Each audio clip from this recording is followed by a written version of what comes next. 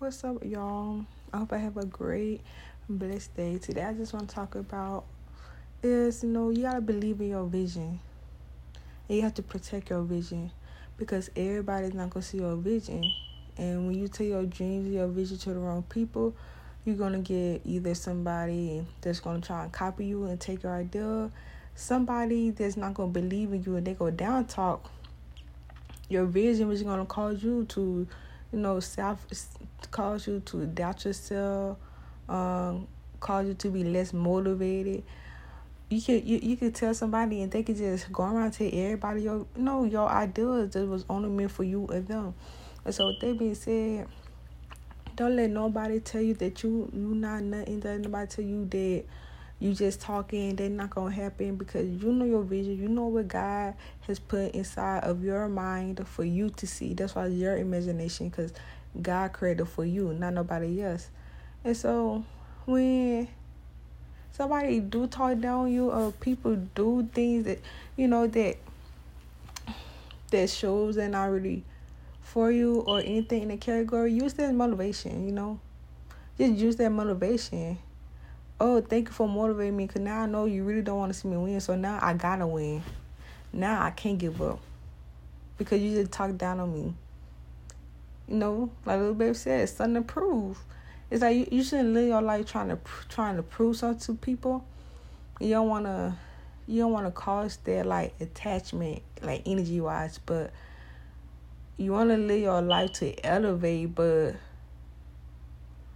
also doing things that people say you'll never do. Create history. Be legendary. And so with that being said, keep going. Never give up. Never.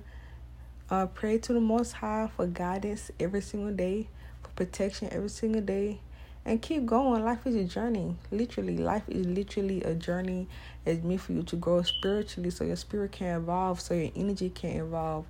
And that's why when some people walk in the room and everybody looked at them like, something about that person. Like, she's giving good vibes. That person probably have a strong, I think energy is probably expanded. So it's like when they step in the room, you can feel it, And so, don't rush life either. When you rush things and you do stuff that's out of the original flow, you set yourself back. So be patient. That's why you have to be patient, because when you're not patient, you're going to rush.